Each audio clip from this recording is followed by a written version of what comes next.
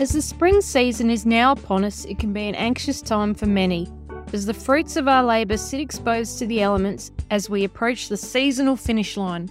We can see the harvest on the horizon, but we're not quite there yet. What could possibly go wrong? Heat stress, moisture stress, and the dreaded F word, frost. At this time of year, it's all about being prepared. Hope for the best, but be prepared. Hi, I'm your host, Tanya Morgan. And on this episode of the Better Frost Decisions podcast, we have a great lineup of special guests, including our regular Peter Heyman, consultant and EP farmer Bill Long, Think Agri's Kate Burke, and farming systems scientist from CSIRO, Julianne Lilly. We hope you can stick around and enjoy the show. Hi, Peter. Thank you very much for joining us today. Great to see you again as we head into spring. What's happening with the rainfall and the weather in general? And are we experiencing an El Nino? Yes. For a long time, there's been this discussion about El Nino, and the Bureau of Meteorology is still on an El Nino watch. Their watch is saying a 70% chance of us going into El Nino. So by their definitions, they're the experts. We're not an El Nino, but we are more than likely to still go into El Nino. That doesn't change the quite dry outlook, the increased chance of dry outlooks for spring that they have for the outlook for most of southern Australia, for the grain growing areas.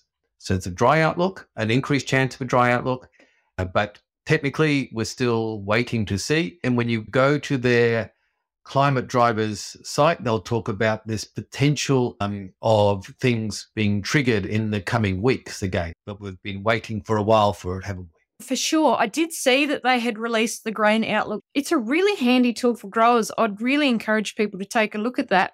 And within that, they were talking about frost predictions. What are they basing that information on? Is that based on historical data? Yeah. So what I was referring to was the Bureau's climate driver outlook. But in addition to that, the grains industry has these outlooks. And so Jonathan Howell, who's the meteorologist working as part of the Agri Climate Outlooks, produces this nice little summary of what's going on. And your question, is that information about frost just using the long-term records, or is it using the forecasts? It's very much using the forecast. They're forecasting, I think, for Saturday night that it's quite cold, and we would expect frost in some frost-prone areas. Well, the increased chance of will be a cold, clear night, and we may get frost in those times. We've already heard that we've had reports of damaging frosts in the Eyre Peninsula, and we've had quite a mild winter, so it's probably forcing the crops to mature a bit quicker than what they normally would in a really cold winter. How has temperature been travelling against the long-term average? So we're getting slightly warmer, and some people had an earlier start than others. It was a bit patchy in places. Some people had quite an early start, and crops were moving along there quite well. But yeah, I think we're a bit warmer, and good agronomy tends to be early, and the varieties that people are using tend to be these fairly quick varieties. Many growers and agronomists would acknowledge that a lot of what we're doing as good agronomy is actually giving us perhaps an increase of frost risk. Frost in the first week of September are still not unusual, are they? I mean, we start in late September, October frosts and so on are different to these. We're still in August and in early September. These are still all random events, but it's not unusual to have some frost in the first week of September. No, that's for sure. So we're actually coming off of a week in Sydney. I managed to catch up with you last week for the RiskWise project, where the national team all got together. We're talking a lot about risk and reward decisions. What do you think are the decisions farmers are battling with at this time of year in terms of risk and reward? Yeah, so at this time of year, perhaps some of them are, where they're hoping for the reward, having taken the risks, haven't they? So in many ways, they've put their nitrogen out, they've sown their crops and so on, and this is a difficult time, isn't it, when you are hoping for that spring to come through. And this discussion about frost is a real issue. There was some interesting discussion about how the understanding that people might be using less nitrogen because of concern of frost, but what might some of that carryover of nitrogen be when we do have a frost? So we often talk about carryover of nitrogen from a dry spring, but what's the effect of a carryover of nitrogen when we get a frost? And we would suspect that a lot of that nitrogen would be carried forward to the next year, which still causes problems for cash flow, but doesn't mean all that nitrogen is lost. I think this Riskwise is this really interesting project that, like you say, was only launched. It's really good that MSF is doing that and having workshops with growers talking about their risk. GADC is very much directed Riskwise to come through the farming systems groups, to be really driven by them and to be learning about that. If there's one thing we know about risk matters with the local people and their knowledge and understanding of that. Risk isn't something that exists in my spreadsheets. Risk exists on the farm in people's real lives, and we need to capture that. As you mentioned, there was a really interesting discussion about the sort of psychology and sociology of risk, as well as the more classical definitions of risk and so on that we might do in economics and so on. Yes, it was great to see a room full of farming systems groups and consultants there.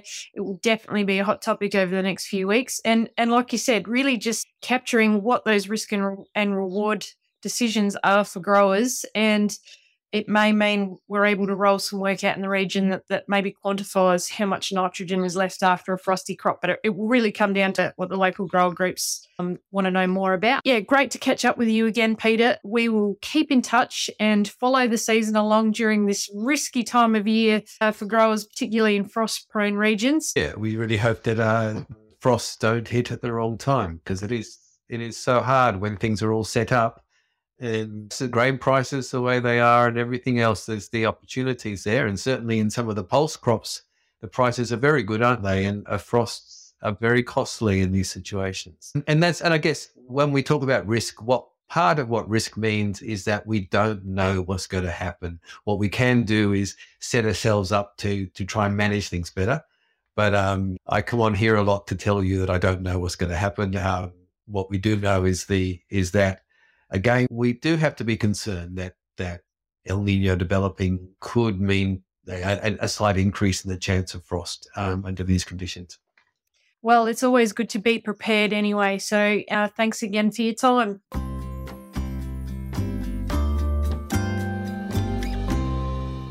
Join us now as MSF's project manager, Nick Poltridge, catches up with farmer and consultant Bill Long about the frost events that took place in August on the Eyre Peninsula. G'day, Bill. Thanks for joining us. Whereabouts are you farming, Bill? Nick, we're farming on Eyre Peninsula. We have a property at Toology Hill and another one down at Cummins.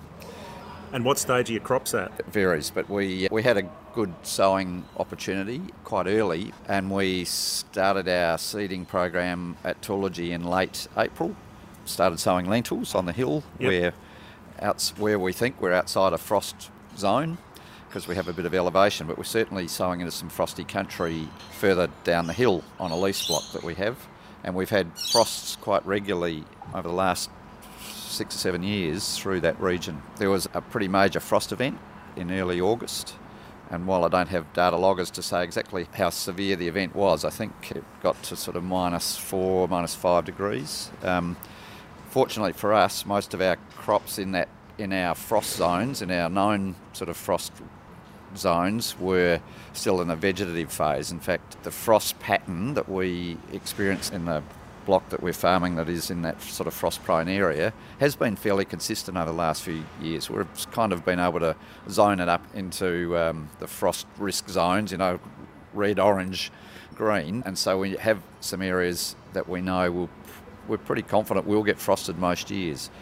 Fortunately for us, that blocks into lentils this year, and so there was a bit of vegetative effect, but it was pretty minimal. But I know that there's certainly crops that were sown in that late April window that have been, like cereal crops, that have been affected through the region. So what's your feeling about frost in the next few weeks then, Bill? What's the window we're most concerned about now? Yeah, obviously. Any time from now on, like we've got crops in the late booting stage at the moment, early head emergence, and so a frost event, depending on its severity now, could still cause a lot of damage to wheat and barley crops and to lentils that are beginning to flower also. So we're at a very sensitive stage, and with the forecast that we have, which is for a dry period, I guess that's when we we're more likely to suffer some extreme frost events. So we're quite nervous and quite aware of the risks and the risk window that we're in at the moment. Not much I can do about it, Nick. We just have to roll with that and hope like hell we don't suffer a severe event. But, we plan our program around those frost risk areas. We do what we can to minimise it. There's not a lot you can do, but we are careful with our nitrogen management in those high risk areas, so we perhaps won't be quite as aggressive with our nitrogen inputs in those areas because the risk is very high that we'll get belted. And we've changed our approach. We tend to grow a bit more barley there than wheat, knowing that barley will probably tolerate a frost event to some degree better than wheat might. And we have staggered our seeding program a little bit, but I'm not sure that from a logistical perspective that's a difficult thing to do. Yes. We're at the block, we want to put it in and keep going, and we've got blocks 85 k's apart, so we don't want to be trekking up and down the road trying to manage frost risk by changing our sowing dates. It's kind of impractical, so we just have to roll with it. We roll paddocks, we put the flat steel roller over it just in case, in those areas that we think are in a frost risk, so that if we do suffer a frost event, we are comfortable putting a machine in to cut hay and try and recover some costs that way. I think some of our growers would be interested in hearing about sowing by the calendar rather than for rain. What have you seen over the years, Bill? I've seen a fair bit, Nick. I've been around a little while. I guess as farm size gets larger and larger, we're just more confident and we're able to control weeds with a range of herbicides and better rotations. We're just more confident to be able to dry sow the entire program these days. And so our approach now is to set our program around the last day that we want the crop in, and we work backwards and we say, right, what resources we got? So when do we need to start seeding to enable that? That said, I still am reluctant to go too early. I still think the old rule of Anzac Day seeding start date is about right for us in our region, and certainly that allows us to be finished to complete our seeding program by the 25th of May, which I think is a reasonable time, again, in our environment to get the last of the barley program in the ground and kind of manage that frost issue to some extent. So it's all a compromise, all sort of gut feel stuff, but no, we're certainly confident to be able to dry sow our entire program. Thank you, Bill. All the best for the rest of the season. Thanks, mate. Our next guest, Dr. Kate Burke, has written the book Crops, People, Money and You. She takes a practical and pragmatic approach to farming, which is based on 30 years of experience as an agricultural scientist in the dryland cropping sector. She knows how to connect the dots of science, people and money. And Kate will also be joining our team of technical experts supporting the Better Frost Decisions Facebook group. She'll have some useful guidance on making tough decisions in the event of significant frost damage. Take a listen. Thanks for joining us, Kate. So good to see you here in Sydney. We're at the RiskWise project meeting, and today you've been talking about crops, people and money and you. So that's your book, and it's very pertinent to what you're coming to the Mallee to talk to us about, which is managing the mind and money matters of frost. There's some really good things in your book that we can take from that and transfer to how we deal with frost. Tell us a bit about your book. Thanks, Tanya. And I guess the whole essence of the book is that in farming, we want to thrive. People tell me they want to thrive, they want to make money, they want to leave a legacy, yet in reality, it can actually be quite tough and it can be quite emotional at times, yet we're not sort of delivered the skills to deal with that stuff we don't talk about. And in situations like a frost event or a drought event, we can actually manage these things pretty well if we do a bit of forward planning and scenario analysis and think about what are the possible futures. But we don't actually want to do that because we're trying to avoid thinking about it. So in the book, I talk a lot about managing the mind and managing ourselves and actually using what we can control to then manage the stuff we can't control. And so that's the sort of things I'm going to talk about, what I call our thinking landscapes. So, just being aware of ourselves, and are we in our head and just going 100 miles an hour? Are we grounded where we've got a good grasp on reality, but we're actually quite satisfied? Or are we in the clouds a bit and we're not quite being realistic? Or are we in the swamp and a bit stressed about stuff? And so we can use that self-awareness then to help manage, get out of the swamp and be grounded. Your book, you've done a lot of research on it, but you've also worked with farmers and farming families for a long time. So how do you see farmers reacting when things go bad? What's their usual go-to behaviour? Well, everyone's different, of course, and some will go to the fridge, and probably shutting down is what I see most, and a bit of disappointment. Some might vent anger. Usually, as the aggro, you get the call to go out and have a look and assess the situation, and you can just see this whirl of emotion going, and there's something going on in that head that's difficult to articulate. It's a bit like grief. Everyone's got their own way of dealing with it. And people that manage to recover as much as they can financially seem to be good at making good decisions under pressure and being able to assess the situation with help of advisors and whatnot to then work out, what can we get out of this and what we can't. Do you think that's something that comes with practice? I know that in the low rainfall areas where we've had a lot of frost, and particularly my region, a lot of the farmers, they get frosted, they're disappointed, they shrug it off and they move on because it's just such a frequent occurrence. It's expected. Do you see that sometimes these things can be worse where we don't come up against big challenges like that? Absolutely. And each generation, so the first... Because we seem to attribute the success of a season with our success, when in actual fact they call that over-attribution. In actual fact, it's got nothing to do with us. Well, we've done a fair bit right, but it's basically, in this case, the weather gods weren't on our side on those particular days. So you've got a new generation in their first frost or their first drought, they take that pretty tough. But people that are our generation, we've got a fair bit of practice during the millennial drought, and we've had a hell of a lot of practice with frost since the first whopper in 1998. What's your advice to people that can see other people struggling? Yeah, that's a really good question. And I think creating an environment where you're just there to support them.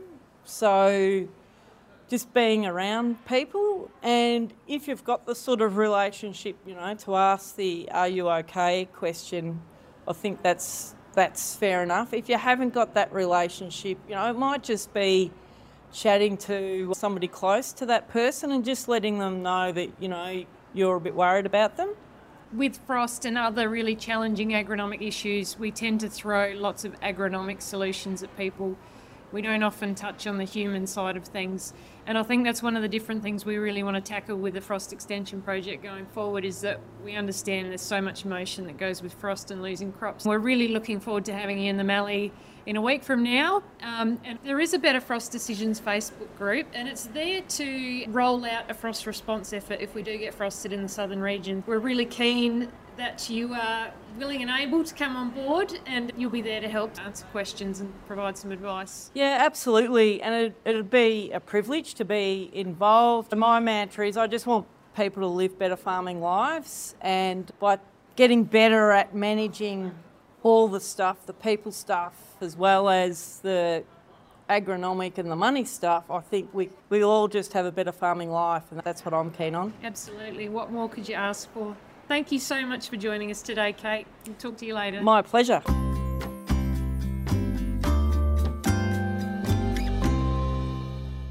Our final guest on the show today is Dr. Julianne Lilly, CSIRO Farming Systems Research Scientist. Julianne's been working on mapping tools for better identification of frost, and her project is helping support the development of these tools with major ag tech companies so that they are available to farmers as soon as possible. Julianne, thank you so much for joining us on today's podcast. We've got you on the show today because you recently presented at the Riskwise National Project meeting, and you put up a really interesting slide. You showed that frosts in August and October are increasing and expanding. Can you explain that in a bit more detail? Because farmers have said that they're getting more frosts, but now there's some evidence to back it up. Yeah, so I think it depends where you are, but the maps I presented showed that in Western Australian cropping regions, the frequency of frosts is increasing. So it was comparing the 20 years before 2000 to the 20 years after. And the area affected by frost was expanding as well as the frequency of those frost events. But in other places in Australia, the climate's also becoming more variable, and frosts can reduce crop yield anywhere, particularly if they occur during the really sensitive period when the crop is developing its yield. It's definitely a concern that we might be getting more frosts and of longer duration, whether it's a cyclic thing or what's behind that. We're not really sure, are we? No, so I guess that's part of understanding climate change and predicting the future. But yeah, it's just a more variable climate. I think it makes it clear that the work you're doing at the moment is really important for that reason. Yeah, so these decision-making products we're developing are based on the predicted effects of frost and heat on yield of wheat, barley and canola in the first instance, and then the work will continue on to look at chickpeas and lentils later on. And so we're developing risk maps that will assist in the pre-season farm planning and as well in-season decision-making. So we're working with developing tools that will help growers make those decisions.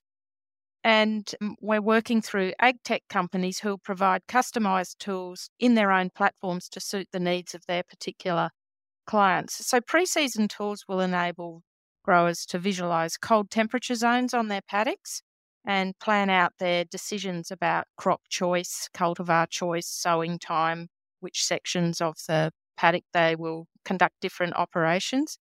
And then in near real time, they could have tools that will help them make decisions about actions like cutting for hay or whether to invest further in the crop or not to put further inputs on, take it through to grain, those kind of decisions. And I think in the absence of having frost tolerance, mapping tools or identification tools are going to be really important going into the future. What sort of data are they relying on and where are you getting it from?